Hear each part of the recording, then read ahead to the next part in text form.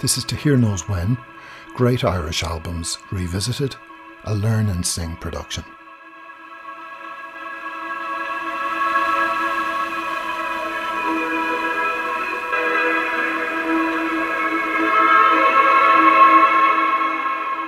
I'm Paul McDermott, and this is a podcast about great Irish albums. It's named after a My Bloody Valentine song. If you go to @LearnAndSing on Twitter or paulmcdermott.ie/podcast, you'll find links to episode notes and lots of further information on all the albums we've covered so far. So if you're new to the podcast, that's albums by Nina Hines, Therapy, That Petrol Emotion, The Fatima Mansions, Whipping Boy, Inter Paradise, Jet Plane Landing, and many, many more. And I'd ask that if you've enjoyed any episode to date, then maybe please consider subscribing, liking, and sharing. Now, the last episode featured The Shanks, a band intrinsically inspired by their North Cork geography, and likewise Jubilee Allstars, the focus of this episode, were a band inspired by the history, culture and geography of their surroundings, in this case the city of Dublin, and no more so than on their second album, Lights of the City, released in 2000 on Independent Records. There's a link back to episode 9 of the podcast. That episode featured Eamon Crudden from Dead Elvis Records and producer Mark Carolyn chatting to me, along with Graham and Anto from Wormhole, all about Wormhole's Chicks Dig Scars album. In 1995, the third release by Dead Elvis, following that Wormhole album, and In Motion's The Language of Everyday Life, was the Jubilee 7-inch single Don't Give Up On Me, which Mark Carolyn had also recorded. This followed Jubilee's debut 7-inch single, Everyone's Clown, that they put out on their own High-Tone label earlier on in 1995. Sometime after that Dead Elvis 7-inch, the band of brothers, Niall, Fergus and Barry McCormack, along with Lee Casey, added Allstars to their name and then came to the attention of Lakota Records, a Sony-funded label started by Conor Brooks, who had earlier managed Puppy Love Bomb and Power of Dreams. A series of 3 EPs followed, all once more recorded with Mark Carolyn. Whenever I think of Jubilee Allstars, I immediately think about the third of these Lakota EPs, Keep On Chewin', and particularly I think of the video that accompanied its title track. That video hilariously featured a pastiche of JFK's assassination and saw the band memorably driving around Dublin in a yellow Cadillac. It seemed to be a regular feature on No Disco around about 1997. The melody makers Mark Luffman described the Jubilee Allstars music as a defiantly fragile brand of low-toned country blue heartbreak. Who better then to produce Sunday Miscellany, their first album, than Stan O'Rourke from Stars of Heaven, who featured back on episode 7 of the podcast. This made complete sense. Jubilee Allstars sounded like direct descendants of the Stars of Heaven. Indeed, Hot Press magazine once described them as spiritual successors to such holy ghosts as the Stars of Heaven, the Sewing Room and even the Radiators. After Sunday Miscellany, the band started planning for a second Lakota album. Finding themselves stuck in a type of demo hell, they eventually negotiated their way out of that record deal. What came next was Lights of the City, an album recorded in a shed in Windy Arbour, produced by Tom Monaghan from the Pernice Brothers and released on Dublin label Independent Records in 2000. It's a record about Dublin, about a pre-Celtic Tiger Dublin, a Dublin that was just on the cusp of change. It's an incredible artistic achievement. Everything about it is just perfect. So here we go. To Hear Knows When, Great Irish Albums Revisited, episode 28, Lights of the City by Jubilee Allstars. It's my great pleasure to welcome Lee Casey and brothers Niall, Fergus and Barry McCormack.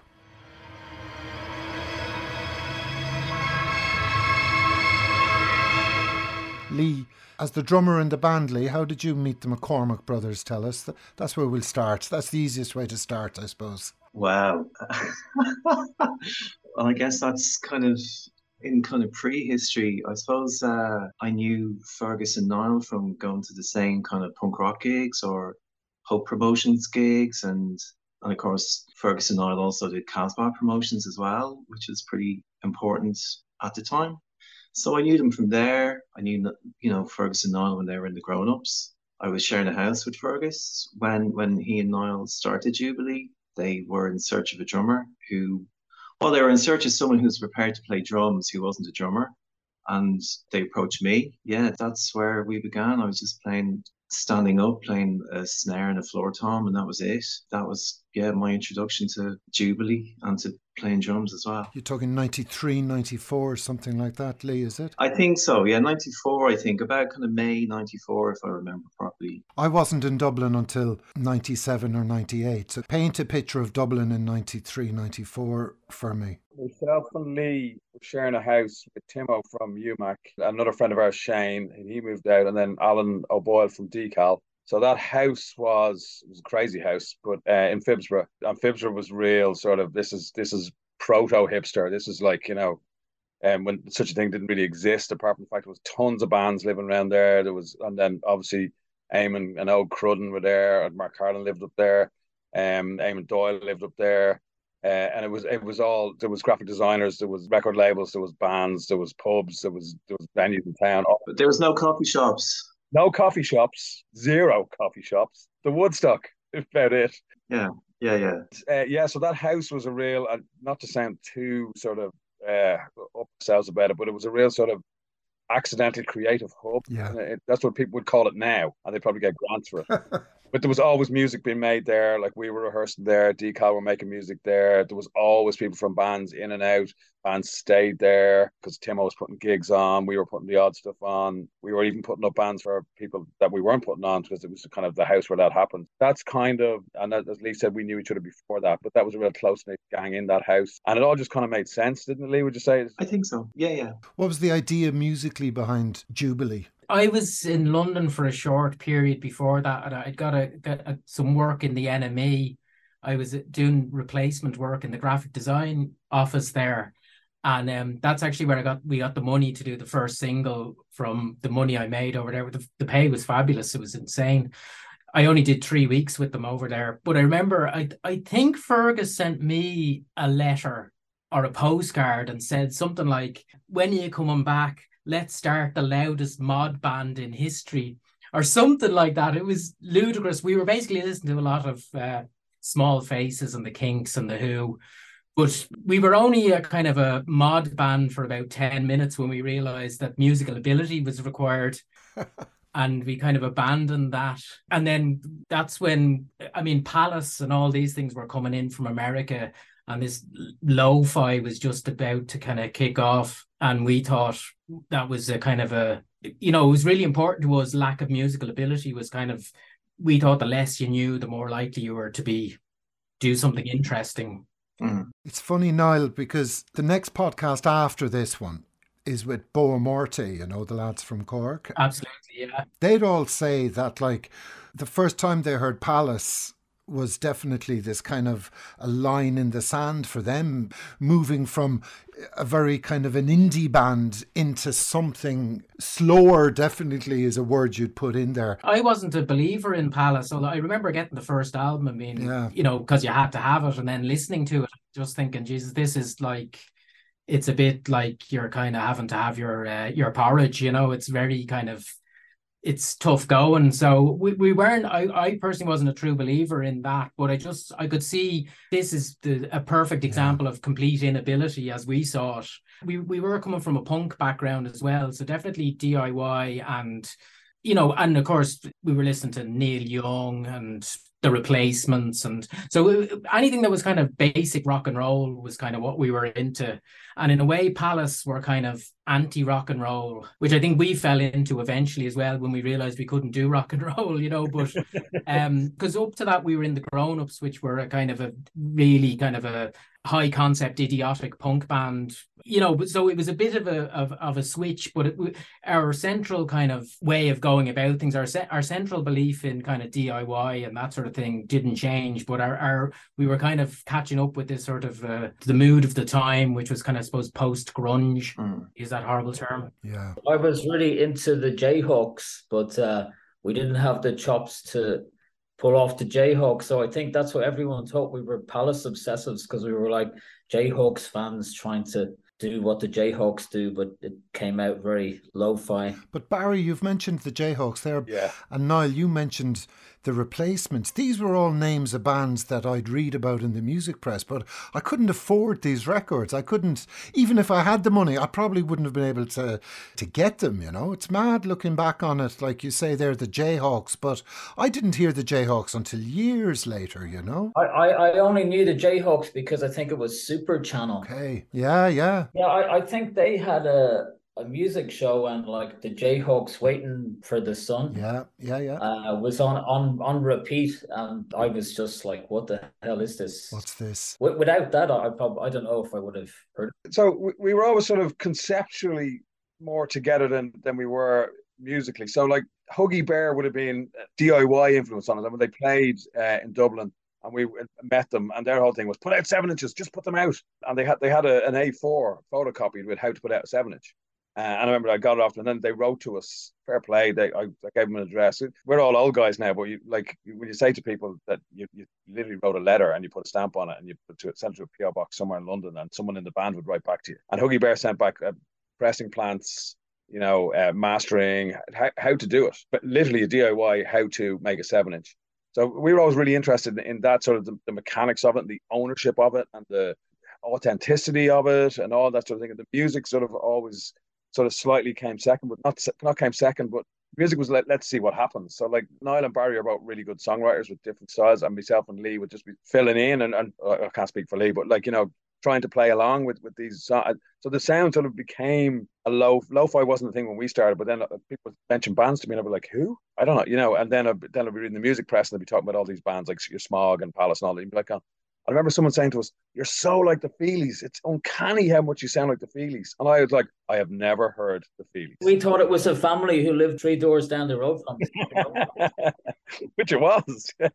Yeah. Lee? I just think probably also for context, I think that kind of lineage with bands like the Stars of Heaven. Oh, yeah. That was probably quite important as well. And, yeah, just that it hasn't been said yet. But would you, Lee, have been old enough to have seen them play live? I never got to see them live. Fergus did. I never did. I saw them a few times as well, yeah. Yeah. Like for me, they're the greatest Irish band ever, which sounds completely weird to even mates of my own age and older than me. They're like, what? So our whole Big Star thing, Replacements thing, then Teenage Fan Club came along, and you're like, oh my God. And like, I remember reading a review of Teenage Fan Club, never having heard them. It was their first gig in London, reviewing the NME. And I was like, I just knew by what was written in this review. It was like one column review. And I was like, I love this band. I'd never heard them, but I knew that they were shambolic. They were into Big Star and Replacements. They were like, the songs were really tuneful. And then I heard Catholic Education, I heard Everything Flows. And then it went on. And I still love Teenage Fan Club to this day. But like, as Barry said, we never had those chops, like to be able to do 3-part harmonies or to be able, to carry that off. And that kind of gave us a unique sound. So I think Lee is spot on about that whole Stars of Heaven. And there was other sort of Dublin bands as well, like that, never even as big as the Stars of Heaven, who we would have been into and had a sort of kinship with. Can you remember any of those names, Fergus? Even bands like, Slowest Clock. Oh, yeah, Frank Price. Yeah. Great band, yeah. Early ahead. I was a massive Golden Horde obsessive. The Horde, yeah, live. Their records were sucked, but live they were amazing. Yeah, their records, they never really captured them on record. I love they were kind of so camp, and obviously I hadn't heard of the MC5 at that stage. So when I eventually heard the MC5, I was like, oh, hang on a minute. Like the Horde were gods in Cork, like literally gods. When the Horde would play Henry's, it was like full houses every time the Horde came down. Amazing. I mean, I knew the Ramones bit of the kind of their so yeah, they were a brilliant live band, great fun. And I was a big fan of the Sewing Room, who were kind of contemporaneous, but they came from Stars of Heaven and Hey Paulette. Hey Paulette, yeah, great band, yeah. Their first album, and Nico, was a big influence on me. Just amazing, the songwriting and just, you know, it was that they were doing it literally in the same studio. And didn't Stan again have a hand in that? The two lads from Hey Paulette with Stan, I think, wasn't it? I think. Yeah, it was like three songwriters for the first record. Yeah. So that's 7-inch then, your own 7-inch, and then Eamon Crudden brought out the second one for you, I think, wasn't it? And that's kind of the first time I'd have heard of you, really, was the Dead Elvis 7. Yes, yeah. Eamon and O came round to the house in Avondale Road in Fitzroy and demanded that we go to the pub with them. And I mean demanded. If you know Eamon, you'd know that I'm not exaggerating. Went round to the hut, and basically himself and Og shouted at us about how you had to sign with Dead Elvis. You have to sign with Dead Elvis, where we're all sipping pints of Guinness. And they will do a record, we'll do a record. And we knew them. And we'd already recorded with Mark for the first one anyway. So we were like, yeah, let's do that. And that's how the second single came along. Yeah, was being harangued by the Cruddens in the hut, essentially, is what happened there. In a good way, I'll say. Their enthusiasm was infectious. And it was great. We did it in the night, and they sent it off the next day, and it was out like within a week, or, you know, as short a time span as possible. It was great. This is one of my favourite stories, that I sent the first one to John Peel, to Radio 1. Just John Peel, Radio 1, Broadcasting House, blah, blah, blah. Never heard anything. Sent the second one, and then one day we were all in the house in Fitzroy, and like I was saying earlier, that was a real sort of gathering house, so that the sitting room would have had like 10 people listening to music and playing Sega Mega Drive. And the phone rang, one asked me and said, John Peel is on the phone for you. I looked around, and everyone who would have actually pulled a prank on me was sitting there, and there was no mobile phones at that stage. I was like, so it's none of this lot pulling the piss out of me. When I picked up the phone, it was John Peel, and of course I was like, oh my God. He was like, I'm so sorry I didn't get your first single. I said, I got the second one and was so sorry. And he gave me his home address, and he was apologizing to me. I was like, no, you're all right. It's grand. Jesus. And I remember clearly we were talking. It was the day Mark Kennedy, is a football reference, Mark Kennedy had signed for Liverpool. He was the most expensive teenager at the time. And John P. was saying to me, what's Mark Kennedy like? He's a dub, isn't he? Is he any use? And I was like, yeah, he's all right. Yeah. So I ended up talking football with John Peel. And then I put the phone, and he gave me his home address. And he said, now, will you resend the new one send both of them to the home address now? I was like, yes, John, of course I will, John, no problem. And I went back into the room. I was saying to the lads, I was like, that was John Peel ringing me. That's lovely. So all the stories you hear about John Peel, they're true. That's what he used to do. As Lee says, that immediacy of record it, send it off, get pressed, get it back, release it. Just do it. Because people years after that would say to us, "Oh, we're going to do another demo, and then we're going to do another demo." Don't do demos. What's a demo? Just do it and put it out. So that was always our mantra the whole way: is make records, put them out. Here's a little montage of Peel introducing you. Okay.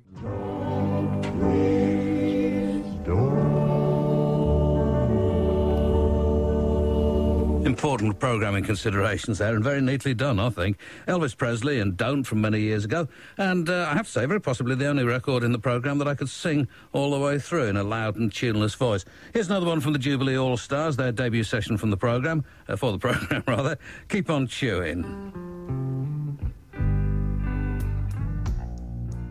And before that, it was the Jubilee All-Stars, their first in session. They're not coming anymore. I'll give you the lineup when I play you another one of theirs.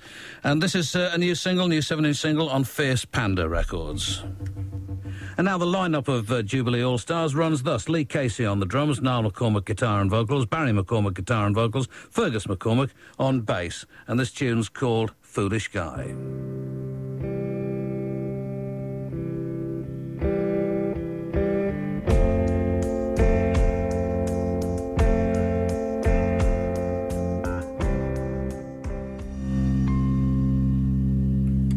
To you too.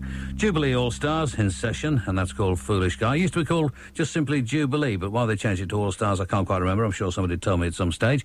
Sorry about this. This is the machine has defeated me, sort of, and I don't like that happening, I have to say. Give it another chance. A couple of tracks now from Dead Elvis Records in Dublin, a couple of new releases. The first from Jubilee, the second from Rumble.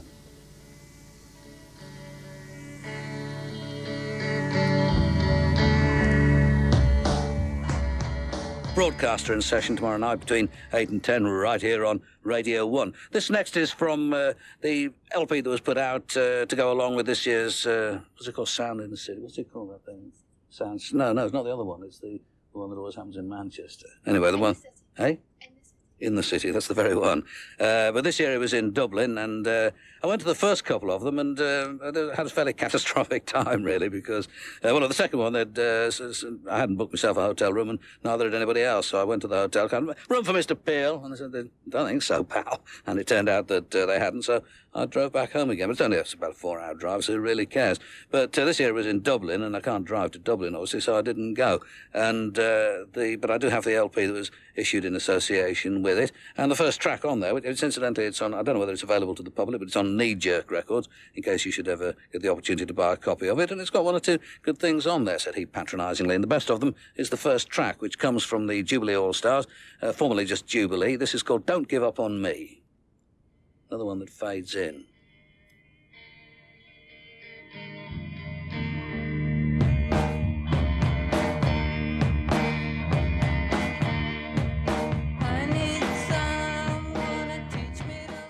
That's lovely to hear those, isn't it? I never knew that he said that we played that in the city, and he said we were the best thing on it. That's great. I'm really chuffed to hear that. Zip Up, what was it? Zip Up Your Boots, wasn't it? I think it was called. Zip Up Your Boots, yeah. So at some stage in there after that Dead Elvis 7-inch, you went over and did a session. Yeah, I'm trying to think of the timeline of that. I think that was before we did the first album, was it? But it was after we did the EPs, I think, was it? I think so. Yeah, December 96, I think. That's when it was broadcast, yeah.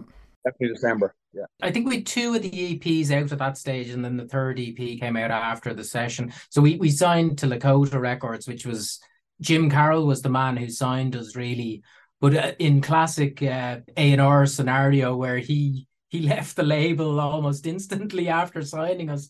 So we were kind of fish. He got us, if you know what I mean, definitely. But we were kind of a bit of a Marmite proposition for most people. And our problem was we'd really had the one pop hit, as it were, which Dead Elvis had just put out. And I certainly wasn't writing any more pop tunes. And Barry wasn't officially a member. I think, I'm trying to think, when did you actually officially join, Barry? If there was ever, it was just kind of sucked in. I don't know. Yeah, it was more like I was going to the same house with friends, the same house that Lee and Fergus lived in, and using the Fergus's bedroom, which is where Jubilee were rehearsing, to start my own band, but I couldn't whip them into shape. And then eventually I just ended up like jamming along at Jubilee rehearsals, I think. And then, just sort of, then I found myself in a studio in Bow Lane in a booth recording a song like it, and then I think the next day we went to Sony Records, did we, to sign, but the week before they'd all left. It was like something from Mad Men. They'd all left to move to V2 Records. And we were kind of left with people going like, great to see you, lads. Who are these guys? Oh yeah, they're here to sign. Barney, Noel, Liam, and Frank, wasn't it? So yeah, yeah, exactly. They kept playing the song I just recorded. It was one of the first times I'd ever heard my voice recorded. They kept coming in and saying, "This is great, listen to this," and playing it, which was this like Springsteen-esque Nebraska folk dirge that didn't have much like hit potential. And every time they played it, I had to go to the toilet because I was so self-conscious about, when the first time you hear your own voice play back, that's not me. Yeah, so I don't know if I ever signed over like Steak and Lager, at any stage, but I would, somehow, I think whatever deals we signed, I signed somewhere, so. Well, you're definitely on the second single. I think you're on the first single as well. Or you were certainly there when we recorded it, because I remember you did a lead solo on one of them. Yeah, I did like lead solo. Yeah. Yeah. I did. I think I did the lead solo on Don't Give Up on Me, which is like it's like two notes somewhere. But two good notes. And Jack Wright played saxophone on the first record. Yeah. So when we started out, I think we were our kind of closest kind of soulmates in terms of our attitude was probably Wormhole in the Dublin scene, and we played quite a lot of gigs with them. At that point, they were a three-piece, we were a three-piece, and they were kind of very much into this sort of, musicianship was kind of a dirty word, if you know what I mean. So they were, and we were spiritually on the same kind of page. But I think they kind of went more out there as they went on, and we kind of became more conventional as we went on. So we kind of diverged. It's interesting. In that time, we played quite a few gigs together, which were always that was kind of a really exciting time when nothing had formed at that stage. If it was all very sort of kind of still and ambiguous and kind of hard to kind of see where it might end up. So it was exciting sort of possibilities. The other band on Lakota were the Ultramontanes, and they reminded me, I suppose, of Suede or something. I used to think very much kind of that type of thing. It was Connor Brooks, wasn't it? He had managed the Power Dreams, I think. Puppy Love Bomb, and he told the Times at the time, he said, we're not offering big deals with huge advances. We're offering the right level of investment. We're also offering each band we signed the freedom to develop in their own time. Basically, what we're now looking for are bands who are original quality acts and have the right attitude. That's kind of what he released in a press release at the time. And then added on to that, it said that he'd signed, he was still called Jubilee, and it said they're going to be working with Sean O'Hagan on their first album. That's what was tagged on to the press release. That didn't happen. No, we did a tour. We did a mini tour with the High Llamas, and we hung out with them quite a bit, but I just don't think Sean really wanted to do it, to be honest. The connection there was the head of Sony LRD, which was the licensed repertoire division, which had Creation were part of it, and Lakota and lots of other and Alpaca Park, was that the? Yeah, that was it. Dude, Slade's label, all that, yeah. Yeah. So Sean O'Hagan was the pet project of what was the main chap's name? Who Jeremy. Mark, the Geordie guy. No, not Mark. No, It's Jeremy. Jeremy Pierce, the man who actually signed Oasis, Jeremy Pierce. Yeah. And but he went and then to Richard Branson to start V2, and Sean O'Hagan went with him to V2 with the High Llamas. So we met Sean in the Long Hall, or not the Long Hall, in the Stag's Head one night, and we had a really good chat with him, and we did a tour around Ireland with them.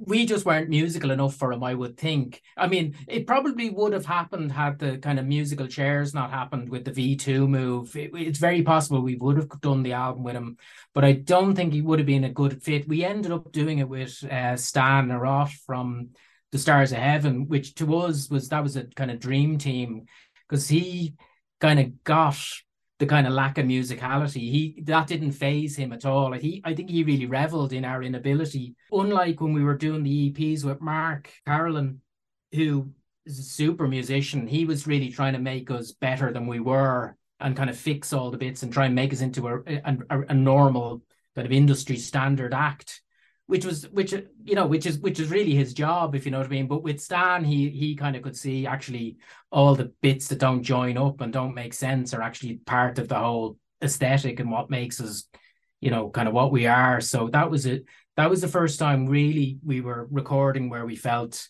here's someone who kind of gets what we're about, and isn't trying to kind of. Did the label get that, Niall? I was just going to say that, Paul. So the more we got into doing that with Stan, and the more we felt at home, even being in big studios, being with Stan made it all very comfortable because we were all on the same wavelength. I think and Jim was gone from Lakota, long gone from Lakota, so it was Connor, and Connor is again, with not being disparaging at all here, but Connor would be very meat and two potatoes indie. The fact I think that Connor's biggest act after that was JJ72 would kind of sum it up. And JJ72 came from Alan O'Boyle seeing them doing sound one night in O'Connell Street in what was that club called? 13th floor, was it? McGrath's. McGrath's 13th floor, exactly. And Boiler said to me, "You got to see this band. The label have got to see this band. They're like U2 playing in the shed. They're ridiculous." And so Connor went along to see them and signed them. But they were perfect Connor Brooks music. Sure. I'm not slagging anyone off there, but so They didn't get us, and they were never going to get us. And just on the Sean O'Hagan thing, ironically, years later when we got much more into sort of very basic kind of krautrocky Stereolab kind of stuff, just like really repetitive, so very rubbish krautrock essentially. I think Sean O'Hagan would have been. I would have loved to hear what he would have done with that, with his Stereolab background. But yeah, Niall's spot on. We weren't musical enough for Sean, but we were pretty much perfect for Stan. But the label were never going to get behind that. I think we knew that. I mean, we pretty much knew that as we didn't care. No, we were kind of, I think at that stage, there was always a kind of willful undercutting ourselves, or we were, there was a kind of a self-destruct, not in a kind of a cliched rock and roll way, but we were definitely, we were both, we had massive sort of, well, I certainly had a massive sort of ego about how important the band was. But at a certain point, it became obvious that fantasy was, was exactly that, just a fantasy. And I think that's when you kind of realize, there was two things to it. We kind of, the bigger the failure you are, the more of a success you really are, which is kind of the Stars of Heaven and the Replacements and Alex Chilton and all these glorious failures. They were our template, So we were like, if we are successful, that is a failure on our terms. The only way for us to really succeed is to kind of bomb entirely and be totally misunderstood. So having Stan on board and making a kind of a very extremely downbeat album that was kind of had no real kind of, it was like not as dark. It was almost like an indie Joy Division, if you know what I mean, an Americana Joy Division in terms of musical inability, songs about death. It didn't in any way match up with the band they'd signed, or with the 3 EPs that we'd recorded, which were kind of trying to be a straightforward indie proposition, Well, the other thing that we're kind of missing completely there is, that's all spot on. What we're completely missing is our other big thing was Dublin. And so songs from Dublin, about Dublin, and steeped in Dublin. We were all living in town, and it was it was a time when we were all out every night of the week and every day of the week, and and Dublin was our playground, and the history of Dublin was important to us, and the sort of feel of Dublin, which is really hard to obviously get across, but that was really important to us. At that period, would you have been aware of things like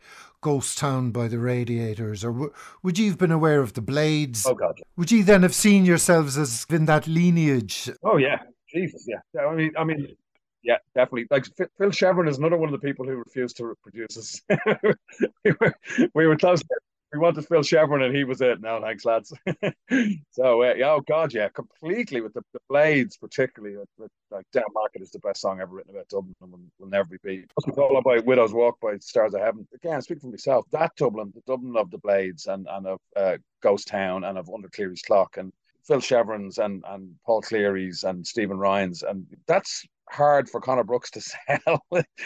Around this time, Fergus, I saw the Ultramontanes play a gig in Cork, and they put on a show. I mean, it was polish, and I can remember ye at the same time, and I was kind of going, what's this label up to? Like, I couldn't figure it out, Yeah, and I spent a lot of time with the Ultramontanes. Because another thing is, I was managing the band, or we were managing the band, but I was gone over to London and stuff, and that was it. That was a complete no-no. You can't manage your own band because nobody takes you seriously. Nobody listens to a word you say because you're just the bloke in the band, or the blokes in the band. But the Ultramontanes, so I'd go to London with them and their manager and stuff, and they're lovely lads. But yeah, and they were very Camden Town, 1996, 97, rip hop, skinny trousers, dyed hair, all of that, and we were like pints of stout and miserableism and Have You Heard the Replacements? That was, yeah, so it was very schizophrenic. But again, that comes back to Jim having left and the label having no real. JJ72 and the Ultramontanes made a lot of sense. Us, not so much, yeah. Barry, you were writing more songs around this time, and was it always okay in making decisions about whose songs to record? Or, I mean, it must be hard when there's three brothers in a band, Lee, all that stuff. I thought you might ask me that. Yeah, I thought you might ask me that. So I was thinking about this. But I think actually, on reflection, I think, like every band is a kind of family in microcosm. And actually, I think in retrospect, it's probably easier being in a band with actual brothers, because then the roles are really clear and the lines of communication are really clear. And yeah, anything that needs to get said tends to get said, in my experience. And so actually, it was it was a pretty simple affair. It was great. So diplomatic there, Lee. You're really too nice. Oh, it's like, look, I mean, yeah, it certainly wasn't without arguments or wasn't without tension, but I think pretty much everything got expressed, and in retrospect, that's really great. It meant that there was nothing that didn't get said, for better or for worse, but generally, I think for better. We're all still willing to be in the same virtual room together. But Barry, you were writing more around this time, and Yeah. you were coming in obviously with songs, and that meant another of your songs, Niall, mightn't be on a record. Like, how did all that stuff work out between the two of you? Well, I would say Barry was always the more musical of us. Like, Barry taught me how to play guitar, or what little guitar I learned. So Barry was 3 years younger than me, but he was teaching me how to play the guitar. So that was kind of my entry into it, and I only learned enough to do just to kind of be able to kind of kind of build these very simple songs out of. And I felt after the 3 EPs, which there was quite a lot of my songs on them, when I was going back, I didn't listen to the EPs. I listened to the 2 albums for this, which I still think stand up, and I didn't cringe too much. But with the EPs, I cringe just because, like, there's my kind of naivety in topic of songwriting topic, and my kind of everything is so kind of gauche and sort of slightly, it's like if it's Neil Young with all the kind of the stuff, the magic kind of evaporated off, and you're just left with the kind of the kind of the framework and how it fits together, and there's no real magic in those things. So I kind of felt at that stage like Barry was kind of naturally musical. Anything he kind of played, or it just kind of flowed, whereas with me, I felt I was kind of like, for myself and Fergus, we weren't making music, we were making a band, if that makes sense. It's a kind of totally weird sort of a thing, but the band was what we were creating. The music was just something you were obliged to do to kind of justify it being a band. Yeah. Whereas with Barry, kind of was naturally kind of playing lots and lots of guitar, and kind of, well, I don't want to speak for Barry, but it felt, for me, that's why I felt it took a load off my shoulders to kind of step back. And also my vocal style again was kind of came in for a lot of kind of, it wasn't to everyone's taste, so I kind of, it suited me to kind of step back. And listening to those 2 albums the 2 albums, I've only a couple of songs on them, but I actually think, they're kind of like, they're quite distilled versions of what I was trying to do. So, and even on the 2 albums, I kind of repeat myself pretty much as well. So it's not like I had a whole lot of material, I was kind of fairly, so it was great. Well, I would say I'm probably at fault for the destruction of our career with the first album, because the first 3 EPs I was terrified, so I was sort of happy. Like, there's one song, is it When I'm All Alone, which was, I think I wrote the music, Niall wrote the lyrics, and Fergus sang it. So it was kind of a good, Fergus was kind of more confident. I was sort of terrified, but I had the ego of the songwriter, so I was quite willing to have stuff recorded. But then on the first album, then that sort of became more just me writing and singing the songs, and like there's that song They're Not Coming Anymore, which is just like the dirtiest, doomiest thing. Like I was just learning to write songs, so it was, but they were very open to me just coming in and recording it. I do think Niall's been a little bit unfair on himself. I really liked and I think people really liked, like, Don't Give Up On Me is the classic example. That there's a sort of naivety and a simplicity to both your vocal and your songwriting, especially lyrically, and I think that really worked. And that was sort of an innocence to it. Yeah, exactly. I agree, and I think that's why people like the first 3 EPs and the first 2 singles. Like Don't Give Up On Me. They're just really classic, short, great pop songs, and we didn't really have the songwriting chops as a band to carry it off. So it's that album is, I haven't listened to that in years, but we managed to spend a lot of the record company's money on making a very downbeat, dirty, doom-laden, I can't think of any of D words at the moment. Yeah, I mean, like that doesn't really happen anymore these days. I'm not sure if people get to spend record label money, or if there is any record label money. I don't. Yeah.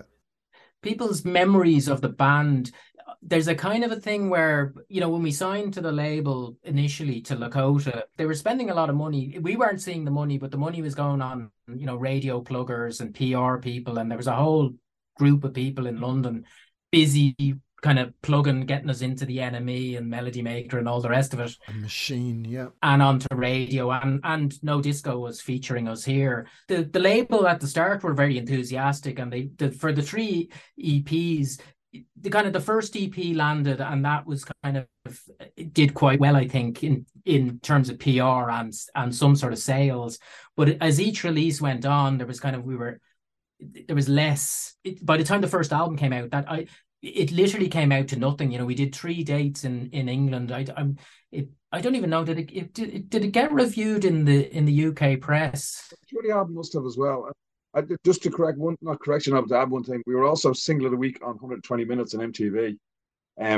So there was if you add all that stuff up, like MTV, single of the week in Melody Maker, PL Session, there was a kind of momentum there that completely stopped. The album didn't help, obviously, selling out stadiums point of view. Niall talks about the PR and the radio pluggers, but they didn't really do anything. And like, we did a radio tour where we went to Manchester, Nottingham, Sheffield, wherever, and we went on local radio stations. That was it. That took a day, and that was it. I don't remember doing any interviews. Not our fault, but just everything just sort of happened at the same time. It was a sort of how would you say it? A perfect storm of no promotion. The record wasn't very promotable. We didn't really care that much that it wasn't. We thought they were just talking nonsense, and they were talking nonsense, but we knew that. So it was a kind of perfect storm of why that album didn't take over the whole world. That's my excuse, and I'm sticking to it.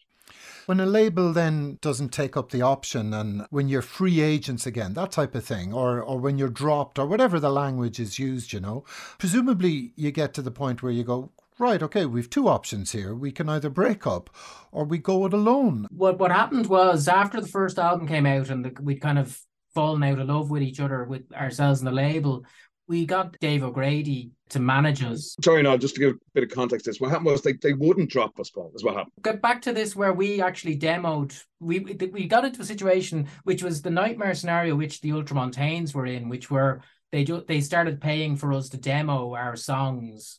So we ended up demoing maybe 20 songs for the second album. Dave O'Grady came on board to manage us and manage the relationship with the label, because we'd kind of fallen out with them. So I found all these old emails. Like, there's an email from Mark Tattersall, he was Jeremy Pierce's second in command, and he became he was drummer with Cabaret Voltaire at one point. And he's a really lovely guy. We got on with him really well. But there's an email from him, and he's saying, I think John Cale would be the ideal producer for this new album, and I have a good contact for him now. This is an email to Dave, not to us, so it's not for, he's not big enough us, but he's selling Dave, I'll get some of these demos to John Cale. And so we made a list. We wanted to do the second album with, John Cale was not on our list, but we would have jumped at it. Jim Dickinson. Who else who the hell else was on that? Mitch Easter. Mitch Easter. Yeah, Mitch Easter was on board. I think even Langer and Winstanley were on it. So we spent a considerable amount of time. And they were demos. This is the thing. We started recording demos. They were demos. It was back to making these kind of meat and potato recordings of our songs. Everything was correct. It was in time. It was in tune. And but they were very boring sort of recordings. We just got frustrated. I mean, partly because we could see the Ultramontanes had been stuck in demo hell. I don't know if their album did eventually come out, I think, and then they ended up in it. They were basically not getting any music out, and we kind of could see, okay, this is going to happen to us as well, where we're just, producing these demos. So eventually we said to Dave, look, can you negotiate to get us the hell out of this scenario? Which he did. We weren't dropped. We negotiated our release. because I said they wouldn't drop us. They wanted to keep us in development hell, like they had kept the Ultramontane. It was fine for them because they were getting the outlay was on demos. There was no other outlay, and then there was they didn't have to produce anything, and they were on this money from Sony, and that's not a record label to me. Or certainly to us, that wasn't a record label. We basically got Dave in to get us out of the deal and hopefully get the masters back. The thing with Dave was we go back right to being kids with Dave. So his mother and our mother were nursing together in Dublin, and Fergus and Dave and Shane McGrath ran Casbah Promotions then and did all the gig stuff. And so we knew Dave, he kind of got us, if you know what I mean. So he was the ideal man to kind of dig us out of that hole. And also he was, unlike us, he was a kind of a pragmatist, and he wasn't romantic about the music biz. If you know, like he realized there was a kind of a reality that you had to meet, whereas we were kind of romantics or so it was kind of good to have him kind of to say the turnaround from us doing these demos and getting the kind of fantasy of Mitch Easter or somebody doing the record to us kind of going, you know what, this isn't going to happen, let's pull the plug and do it ourselves, happened actually really quickly. And we got a price from Jim Dickinson. I remember he was into doing it. I don't know if he was into doing it because for the money or whatever, it was a gig for him. But we came back to Jim Dickinson was interested, and it'd be $70,000. And like for a label that was basically essentially Creation, essentially Oasis, they had that money. I mean, the money wouldn't have been an issue, but there's zero chance. Like we were laughing, going, "Yeah, right, 70 grand." Yeah, and they didn't know who Jim Dickinson was. That's the other thing. We were like, "Jim Dickinson," and they were like, "Yeah, what?" Would you have that disconnect? And we essentially got Dave in to get us out of that, and he did. And he did a smashing job, and that's how we got out of it, and that's how the second album then became. And what did we do? Did we keep those demos now? I can't even remember what happened to those demos. You mean the physical record? Did we have access to them when we just went and redid? We didn't use any of that stuff, is what I'm saying. No, we didn't release any of that. No, but the thing was, we had worked out the songs that actually, because we had a reputation for being kind of quite lackadaisical slackers, partly self-created, but we were actually really diligent, and like we rehearsed basically 2 nights a week for every week, pretty much for the entire time we were going, and then gigs on top of that. So we were, and we had full-time jobs on top of all that. So we were we'd put quite a bit of work in by the time we got to do the second album. And now the recording circumstances of it, because we were basically through Dave, and I think we might have played a few gigs with the Pernice brothers at that stage, had we? Yeah. Didn't Dave license them to independent in Ireland? Yeah. So he was releasing their records, and I think that's how we met Tom Monaghan. Yeah. Yes, yeah. Had we met Tom before he came to record the album? I can't. Yeah. Yeah, we met him with the Pernice. That first Pernice Brothers tour, I basically drank my way around Ireland with Peyton and Tom and watched the Pernice Brothers every night. It was brilliant. And actually, Overcome by Happiness is the 25th anniversary. It's the most money I've ever spent on vinyl. I pre-ordered it, and I nearly had to take out a mortgage to do it. But it's for Joe, and it's for me, so it's more than happy to do it, and can't wait to get it. But it was that tour, Overcome by Happiness. Dave did the tour. Dave licensed the album. We played a couple of the gigs. I hung out with them. We all hung out with them. We just got on so well with them. That's how we met Tom, isn't it? Yeah, and Tom had recorded that album, right. So we knew he knew his stuff. So Dave booked him to come over to Dublin and record this album. At that stage, we'd no studio to do it in, and then we had the harebrained idea of just hiring a mixing desk and recording equipment and mics, and just doing it in a nice house somewhere, kind of the kind of fantasy of the Stones mobile. Yeah, sort of thing. So that was the romance of it. But as the time was ticking down and Tom was about to get on the plane, we had nowhere to do it. And I think, Barry, you were the one who secured the location for the recording. I have no recollection of that whatsoever. Well, it was true. You were doing some sort of a course with Justin Carroll. Who were the Justin Carroll? It was in Fuse Box out in Finglas. Yeah, Justin Carroll. The Carrolls. That's where you were doing the course. Oh, sorry, you were dealing with it. Yeah. You asked, I don't know how this came up, but it was definitely you who sorted it out, Barry, because it was the Carrolls basically are kind of massive musical family on the south side, and they are kind of quite bohemian Jazz people, mainly. jazz people. And Yeah, I think Justin played with Van Morrison and Glenn Hansard, and the whole family were super musical. yeah. I don't know how they fell in with us, but Oh yeah, it's coming back to me now. Sorry, yeah. Roy Carroll, yeah, absolutely, yeah. It's flooding back now. Yeah, I do, I do, I do. Yeah. I don't remember the sort of much about it, but I remember being on the course at Roy Carroll and then being in the house. yeah, no, I think you just said to him, we're looking for somewhere to record. He just said, "I'll do it out in our place." So we just lugged all this hard equipment into their garage. I can't remember. I think we were in the garage doing the live bits, and Tom was in there was a room off it which had a grand piano, which like a Steinway, I think. It was just a real kind of bohemian sort of a house where it was really kind of it was no skin off their nose that there was a kind of a idiotic rock and roll band in the garage.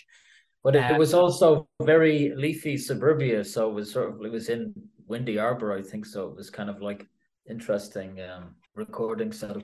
A few episodes ago, I had the two lads from Jet Plane Landing. Now, their first band was from Derry called Cuckoo. I don't know, do you remember? Oh, yeah. Yeah, I remember that. Yeah. So Cuckoo's debut album on Geffen, Residential Studio, Ed Bullard, the Suede producer, loads of money, and yet it's the album they record as Jet Plane Landing in a shed. That's the album that stands up. Like, what is it about situations like that, do you think? Why am I saying let's talk about Lights of the City? You've just described the circumstances of its recording with like very little money, a producer. Of course he wasn't on your big list of producers. Somehow that's the record released on Dave's label as opposed to released with Sony's backing. When people talk about Jubilee Allstars, that's of your three albums, that's the album that people kind of always talk about. Why do you think that is? Have you got a theory on that? Hardly. At that stage, we'd played a lot of gigs and we'd demoed this material. So we were in a good position for it. But we also, John Hegarty came in and played. I think he only came in for a couple of hours, but he completely makes that album because he's just brilliant. Like, so there's his organ playing and piano playing on it. And it just, he totally got us and was perfect for kind of giving it that sort of honky-tonk kind of rock and roll thing that we were kind of, the kind of the Jayhawks fantasy, as it were. He was 70 grand cheaper than Jim Dickinson as well. But he was brilliant, and Brian Rice also played harmonica on it. We weren't too shabby ourselves at that stage in terms of we got as good as we were ever going to get. Yeah, like I was just talking about the first album where I was just learning how to write songs, and I think it was just by that album I'd gone, oh, okay, this is it was much more just better on my part. Sorry, Lee. Like, having been through the experience with Lakota, through all the kind of turmoil of that, and coming out the other side, maybe there was a freedom. Like, we were kind of producing, running this ourselves, we were paying for this ourselves. There was a freedom as well. There was no kind of, there was a time constraint, but we knew what we wanted to do. We could get it done really quickly, and it was that there was a drive that we wanted to do this. We wanted to finish it, and this was a record we wanted to make.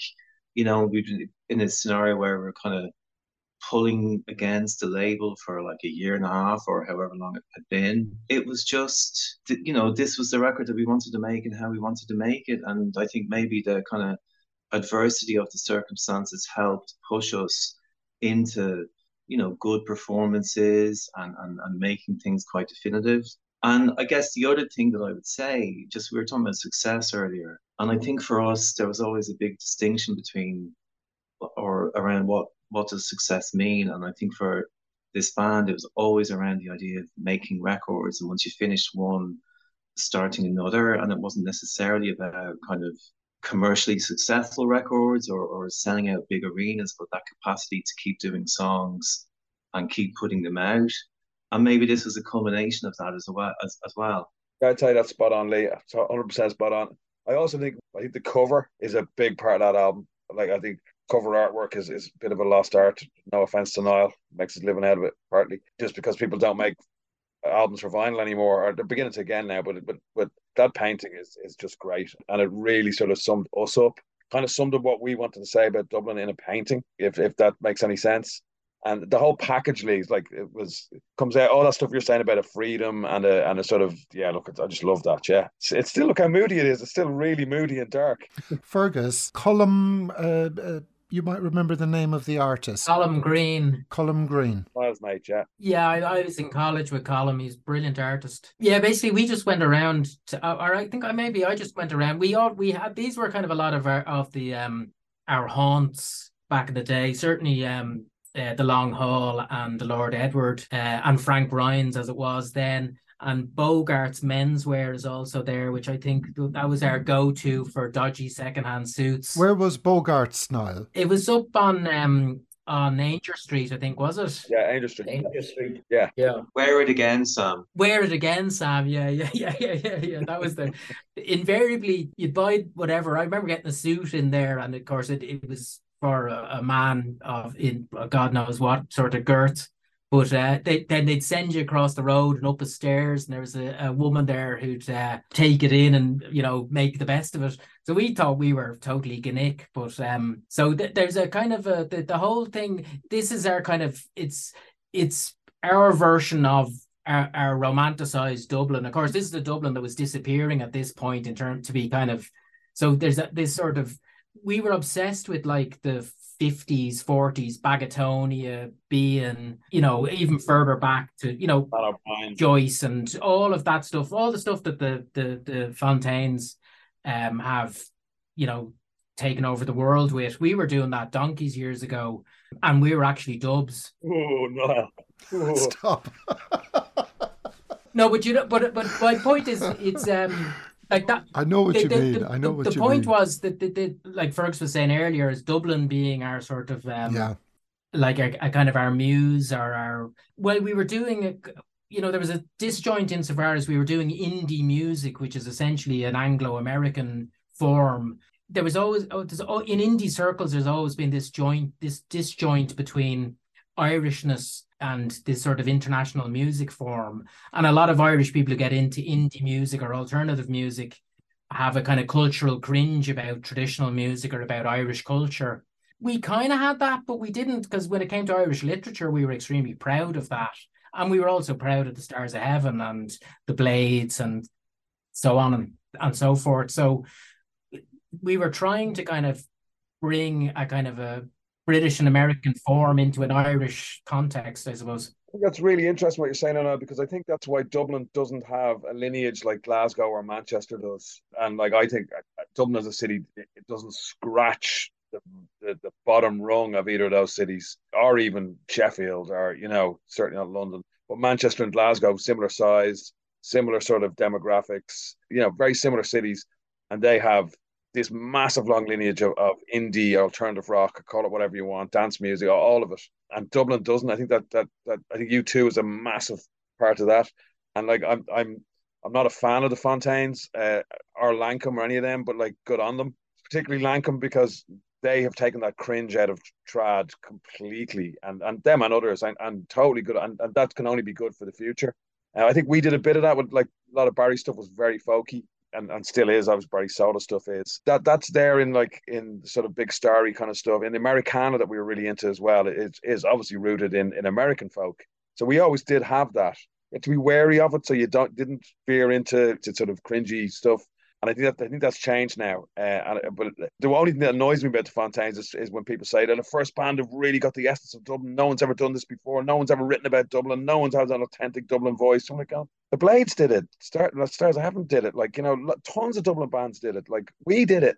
So that's the only thing that kind of gets me. But having said that, good on them, and for they helped make Dublin a more sort of acceptable place for indie alternative music. The thing I'm going to say in their favour is they make a good racket, which ultimately is all that really matters. Fair play to them for that. It's worth saying, though, like, the kind of climate for music in Dublin and in Ireland generally now is so much better than it was when we were around. I mean, it's incredible. I was just thinking before Christmas, you know, there's a run-up of gigs, the Olympia, Vicar Street.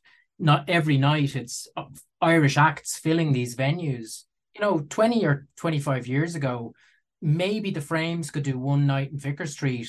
But this idea, you know, you could have Lancome, you could have CMAT, you could have Fontaines, you can have the Murder Capital.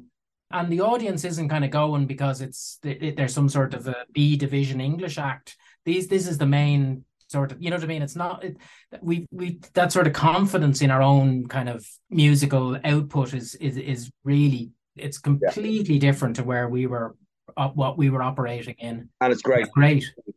Yeah. Colm Green, the artist, was it you asked Colm to paint these pubs? As in, was it Colm's idea, or were ye asking Colm, could you do XYZ for us? I knew he could do it, so I just, his style was very much kind of fantasy paintings, and I'm just into kind of realism, but I knew he had the chops to do it. So I basically took pictures of all these places and just gave them to him and said, can you kind of put this into an imagined street scene, you know?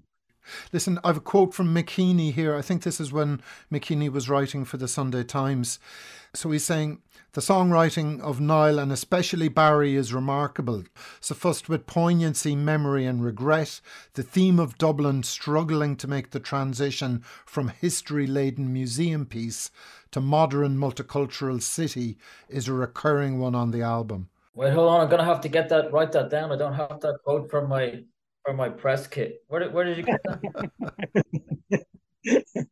He's bang on though, and that Barry's solo work, perfect description of that as well. But yeah, I think that's absolutely bang on, and the whole sort of the move, from the city that we grew up in, like in the not to sound like an owl lad, but you know, I used to think the drive in down through Clanbrassil Street into Christchurch when everything was derelict. And I mean everything. And how it looks now, I mean, they made a mess of a lot of it, but like how the city was literally falling down around us in the 80s when we were growing up, and in the 90s when beginnings of the Celtic Tiger, and it was struggling to become a more modern city and all that sort of stuff. That's exactly where we were, not consciously, but that's where we came from. And that's exactly where we came out of that. And that's why I would suggest there's a confidence with younger Irish bands now. First of all, they can reach the whole world without having to be signed to a label, which is amazing. But the other thing is that Dublin's a much more confident city, and people are much more confident about being from Dublin in a way that Glasgow and Manchester people always have been. But here it's always been a bit the Frames, U2, and it doesn't sound like that. You know, one of my good buddies is in an Emotional Fish, or was in an Emotional Fish. Smashing guy, like, and he's always laughing at me going, "You hate my band." And I go, "No." He would always say that they always felt that every time when they went to tour in the UK, particularly, that they were always a sort of sub. It was always about U2. It was always about, and it was always be more Irish, be more diddly-eyed, be more sort of stage Irish. And I think we've moved past that. But it comes from that 90s change from a seriously poor city into a modern European capital. And we were in the middle of when that was all happening. I think that's absolutely spot on, McKeany. Not in that piece, Niall. I think in a different piece, Niall, by Mick again, you said, we've seen our share of the business. We're not built to withstand the current corporate climate. But I'm very proud of this album. I think it's going to stick around as a document. I think you hit something there, Niall. I've been listening back to this record recently, and it says as much about Dublin today as it did 20-something years ago. I'm listening to it and I'm going, my God, these themes are just as relevant today as they were when this album was made. I think that's because the lockdown has brought Dublin back 20 years from my last journey home. Anyway, felt a lot like Dublin in 1999. I think so, Barry. There's a dereliction around the city as well, isn't there? Which very much seeps into some of the themes of the record, I think. Well, I think our obsessions at that time were no other bands were dealing with that sort of kind of gentrification or, kind of, both myself and Barry wrote songs around the theme of racism independently. And even then, I don't think anyone in Ireland kind of thought that this could be an issue or that we were facing into it. So those songs are, I think, if that album, the album could come out today and it doesn't sound dated lyrically, which is bizarre because I would have thought, especially since we were capturing that snapshot of a changing city. But I think we were so conscious of the change happening and we were kind of like anxious about, loss, but also kind of as it turns out, you know, some of the things we lost it was good to lose those things, if you know what I mean. So I dislike the idea of nostalgia and of over romanticizing a past, which is very much kind of part of what we were doing. I think because we were trying to kind of take on things like, you know, homelessness, racism, gentrification. So those themes are through the album, and maybe they weren't occurring to other people at that time. To us, they seemed very, very apparent. And I think even when the record came out, it was a bit kind of like, you're, you know, but now it seems that they're all kind of central topics to where we're at as a society. So it's interesting.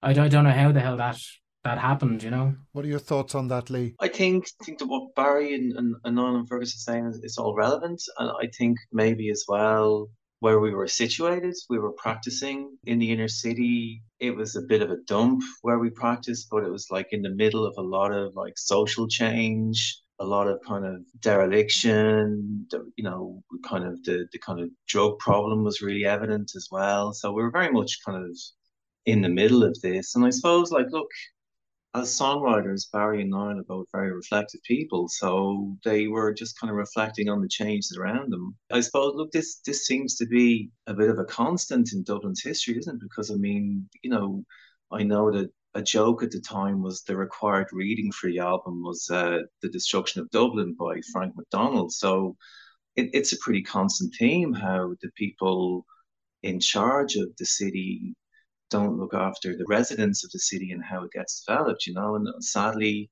it's still pertinent now, you know. Yeah, I think that's spot on, Lee. But I also think on top of that is that each generation thinks that their version of the city is unique. But as you say, they're the same problems.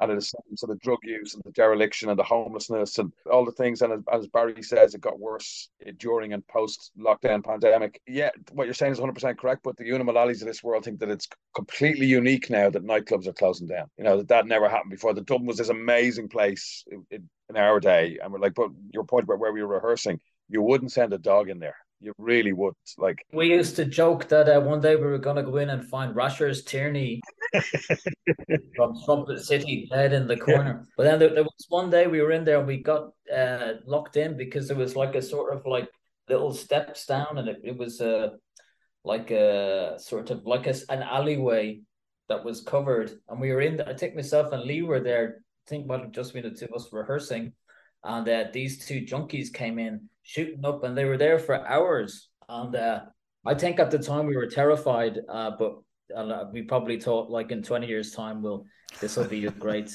anecdote for a podcast once they're invented.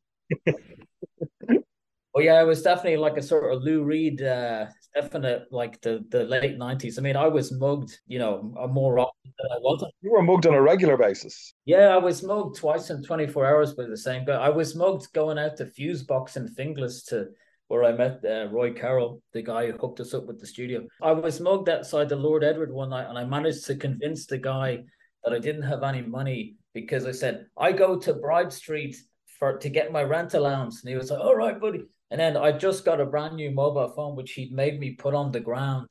And then I drunkenly walked off, and he didn't mug me, but I left my mobile phone behind. But did you get a song out of it, Barry? Yeah, I was going to say that, yeah. Did you get a song? I got about 5 albums out of that, probably. But no, but that's kind of the thing that, like Dublin, when I went back to Dublin, I'm not living in Dublin currently. When I went back last summer, I lived on South Richmond Street for years, and I felt like an edge there that I felt in the late 90s when I was going through my mugging career or being mugged career. I was mugged a lot around that area, and it was really edgy in the mid to late 90s, and that changed before the pandemic. Well, like, you know, South Richmond Street is kind of the Portobello, is Leo Varadkar's living there, you know. It became really fashionable. But in the late 1990s, it was pretty rough. It's a silly question. Are you proud of this record? I am anyway, definitely, yeah. I you know, listening back to it over the weekend, I was actually surprised because in my own mind, I'd kind of thought the first album was a more kind of a complete work of art. It's probably more pure, but it's not as good a record insofar as I could understand why listeners would be turned off. You know, it's not, you know, it doesn't, Lights of the City has a kind of it has a musicality to it, which is kind of the one and only time we achieved that.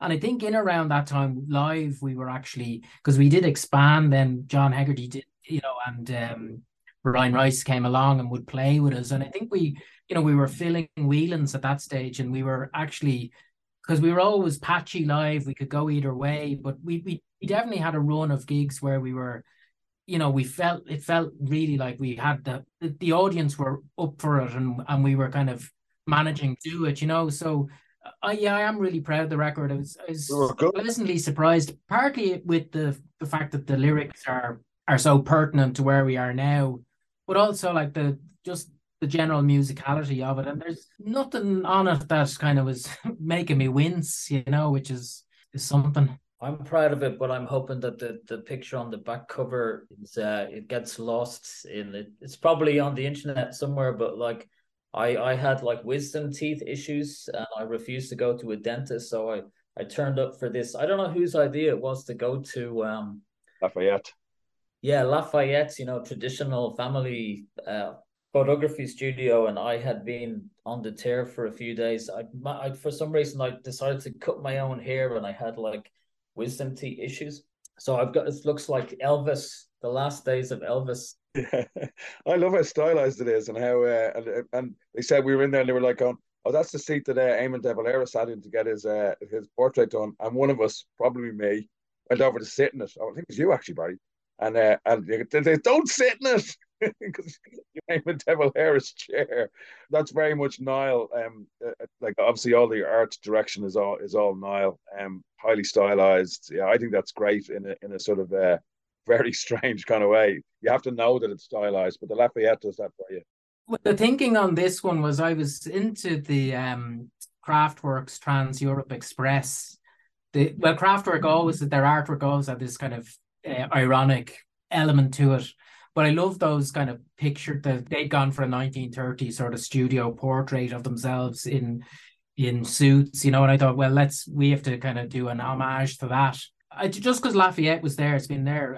They've moved subsequently, but they're still on the go. But the studio that we went to was the one they've been there since the 19th century, so it kind of felt like another tie back to that sort of. We were always looking for roots into a lost Dublin, So that was it. So it's Kraftwerk via kind of 19th century Dublin. I'm also proud of the song "Lights of the City," which was kind of a bit of a leap forward for me as a songwriter. And I think around that time I went to Lee with like a cassette we used to. It's amazing what you can do now with GarageBand. It just comes free on a MacBook. We used to have those 4-track cassettes, and whatever you did, it sounded rubbish. You could have like Mitch Easter in the rehearsal room with you, it'd still sound rubbish. But I recorded like 10 songs, and I gave them to Lee, and he kind of just went, yeah, this one. And I knew that was the one to kind of go and sort of like work on. And great song. I still do that, in a solo live set, kind of, one of the last songs. I just think it's stood up. And I usually make the joke that this is a bit of a humble brag, or just a brag. The Guardian review said it was like the first song about the bittersweet effects of urban gentrification. And my joke is like, someone said to me, it's the only song about the bittersweet effects of urban gentrification. Funnily enough, Barry, when we got 4 out of 5 on the Guardian, because I was saying earlier about no reviews for the first album, and I can't really. I'm sure there must be, but I don't really remember.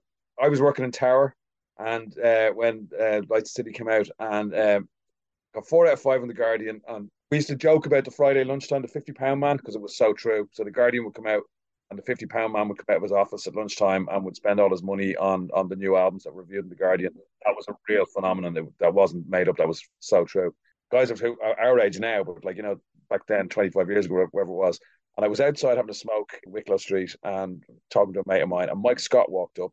And my mate knew Mike Scott, and they were chatting to him. Mike Scott said, "Oh, we got 4 out of 5 in the Guardian for our new album." And I said, "So do we."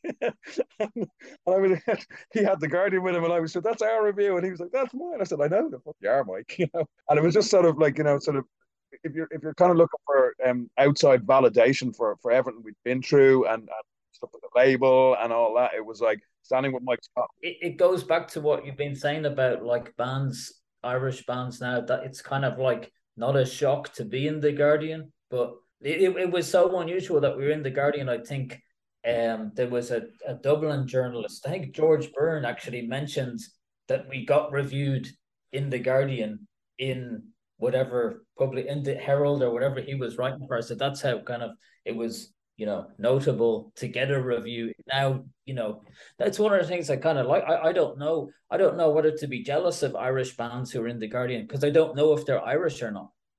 Whereas back in the day, it used to be like, it's an Irish band. Now it's sort of like, where are they? Oh, they're, it's not remarkable. It's kind of. Sorry, Paul. It just reminded me of that Barry's point there about not knowing bands are Irish. Back then, it was like the main fiddler, Irish Week. Here's 20 crap Irish bands and one good one, and Ryanair are going to fly them over. That made me die a little bit inside, and we would have turned that down with extreme prejudice if we'd been offered one of them. Now you don't know, and now it's like people have got to the stage where we don't have those cringy Irish weeks and all that sort of stuff. Lee. Talking about reviews for first albums jogged my memory. The one review that stuck with me, we did get a review in the Irish Times, and it was written by Kitty Holland, who does social affairs now. And I always wanted to say this, but she really got the first album. She really responded to it well. It was like she actually understood what we were trying to do with the first album. I think with the second album, maybe what helps it to kind of stay with people is the fact it's really coherent. There's a real coherency to it, like from the sleeve to the playing and the kind of lyrics and the presentation. And I think, look, it was the culmination of a period of time. I think we managed to capture something about our spirit and maybe unconsciously capture something about what was going on in the city at that time as well. So maybe that's what people respond to. Yeah. I have that last line, Barry, here for you from The Guardian. The closing title track is probably the first song explicitly written about the bittersweet effects of inner city gentrification. An absolute revelation. Oh, I didn't get the revelation bit. I'll have to write that. That's the important bit, Barry. An absolute revelation. ... That's lovely, isn't it? Yeah. Would someone pick a song from the album for me and maybe set it up? Who's going to do that? Tyler Barry, I think. No, you've been listening to it, so maybe. Do you know what it is, sir? To have nowhere to go, which I just think that could be. Lankum could do a version of it, and I'm not musically, but I mean the spirit of the lyric and that. Well, it's available for the publishing it's available for covering. It's got a very strange chord structure. I've never actually played it since then because I'm not sure if I. What's interesting about it is it's your vocal delivery on it is extremely angry, but not off-putting, which is actually very, very hard to do. It's one of the two songs that talks about immigrants on the record, isn't it? Yeah, it's a very pretentious. The line is actually from Crime and Punishment. Do you know what it is, sir, to have nowhere to go? But I never finished Crime and Punishment. I only got as far as the crime. Got the crime bit. And I gave up because it was I couldn't take all the different names. They all have like 5 names because it's Russian, Vladimir Vladovich. And so I shouldn't be revealing myself as a dilettante, but... Final thoughts then on the record, guys. I know it's not the end of the Jubilee story. Of course, there was another record. We'll have to keep that for another podcast sometime. That was covered on VH1 Behind the Music. Yeah, I think it was like the 2004 or something like that. It was... I'm going to go straight now and listen to the album because I'll be honest, I haven't in a long time. My final thought would be more about the band and where we got to at that stage and the adversity we've been through. You asked me, was I proud of the album or were we proud of the album? Definitely proud of the bands and proud of how we were, how we conducted ourselves, how we stayed true to what we wanted to do, how we didn't compromise. All the things that crippled our career are things that I'm proud of and I can look back on now and stand over them. And now when I go back and listen to this album again, I'm hoping that's gonna come through on the record to me as well, and I think it will. And that would be my final thought anyway. Cheers, Fergus. Lee, final thought. First of all, just to say thank you for being interested and kind of spending time talking about the album and looking back at it. And it's really moving to think that people still like it. you know, and are interested to hear it. So that's amazing. That's great. Yeah, I feel really proud of it. I remember like making it really well, the circumstances, the run up, you know, how focused we were, how much time we spent, how much we thought about it. And it's just really great that it still resonates somehow, like 20, 22 years later. You know, that's great. Absolutely. Cheers, Lee. Thank you. And Niall, we'll give the last word to you, Niall. I don't think I have anything to add really, other than to kind of Perfect. to echo the other sentiments. You know, it's a bit of an emotional roller coaster to kind of listen back to it, and kind of it almost feels it's one of these things where you kind of it now exists outside of, you know, it's usually when you do something you're very conscious of the whole mechanics of it, whereas with this it feels like it exists out on its own. I don't know where I contributed anything or where I had anything. It's like it's, you know, which is a good thing in a way. So I'm, you know, but at the same time, I'm not sure whether it isn't possible to be objective about it. So I'm maybe only proud of it because I'm mixed up in it, if you know what I mean. If I wasn't in the band, I might be, oh, Jesus, that Jubilee Allstars, they were a pretentious bunch of miserableists. You could be great live and you could be very messy live, like quite shambolic at times, gigs I saw. I saw a few gigs where, my God, you got it together.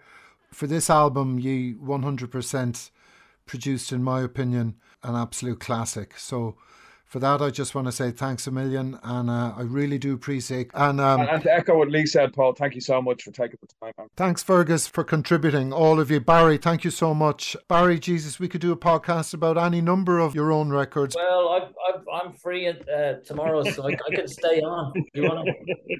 I've got I have 7 albums. We'll do 7 more. 7 by 90 minutes. We could do like a 24-hour marathon of just me and you talking about my album. Yeah. Well, I'll stay on. I've got like enough coffee. Brilliant. I've got enough coffee in case the rush. Come here. I just want to say thanks a million. Okay. Thanks, Paul. Thanks, Paul. Cheers. Thanks for having us, Paul. Cheers. See you, lads. See you, Lee. See you, lads. Bye. See you, Lee. Slán. Bye, everybody.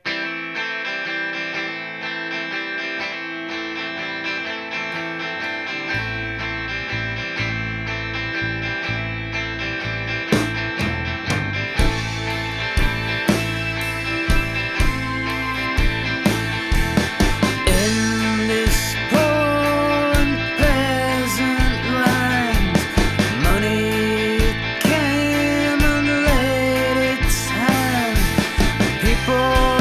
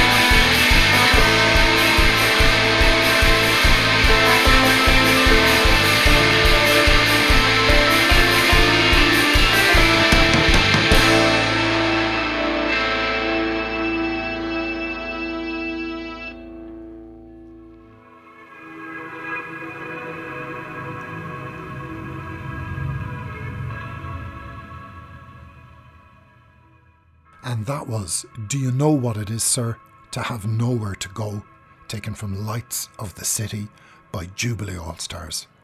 My thanks again to Niall, Fergus, Barry and Lee. Now a few things. If you go to @LearnAndSing on Twitter or paulmcdermott.ie/podcast, you'll find the episode notes and a load of information about Jubilee Allstars. I've also a link to their old website, and they still have a few copies of Lights of the City on CD and vinyl. They also have a few vinyl copies of The Struggle Continues. That was Lights of the City's follow-up, I think from 2004. You'll also find further information about the podcast. If you enjoyed this episode, then please subscribe, like and share. Now, as mentioned earlier, Barry McCormack has to date released 7 solo albums. His most recent one, Meantime, was released in 2019. I'll leave a link to that also in the episode notes. What else? Well, Lee Casey is in the band Soft on Crime, along with Dylan Phillips, who was in Pet Lamb way back when, and Padraig O'Reilly, who was in Yay Deadlies. They've just released their great debut album. It's called New Sweet. Again, I'll leave a link to that in the episode notes. The theme music to the podcast is called Irish Rhapsody Redux. It's by Mark Healy, and it's Mark's reworking of a recording I made of the New Light Symphony Orchestra's version of Victor Herbert's Irish Rhapsody. So until the next episode, goodbye.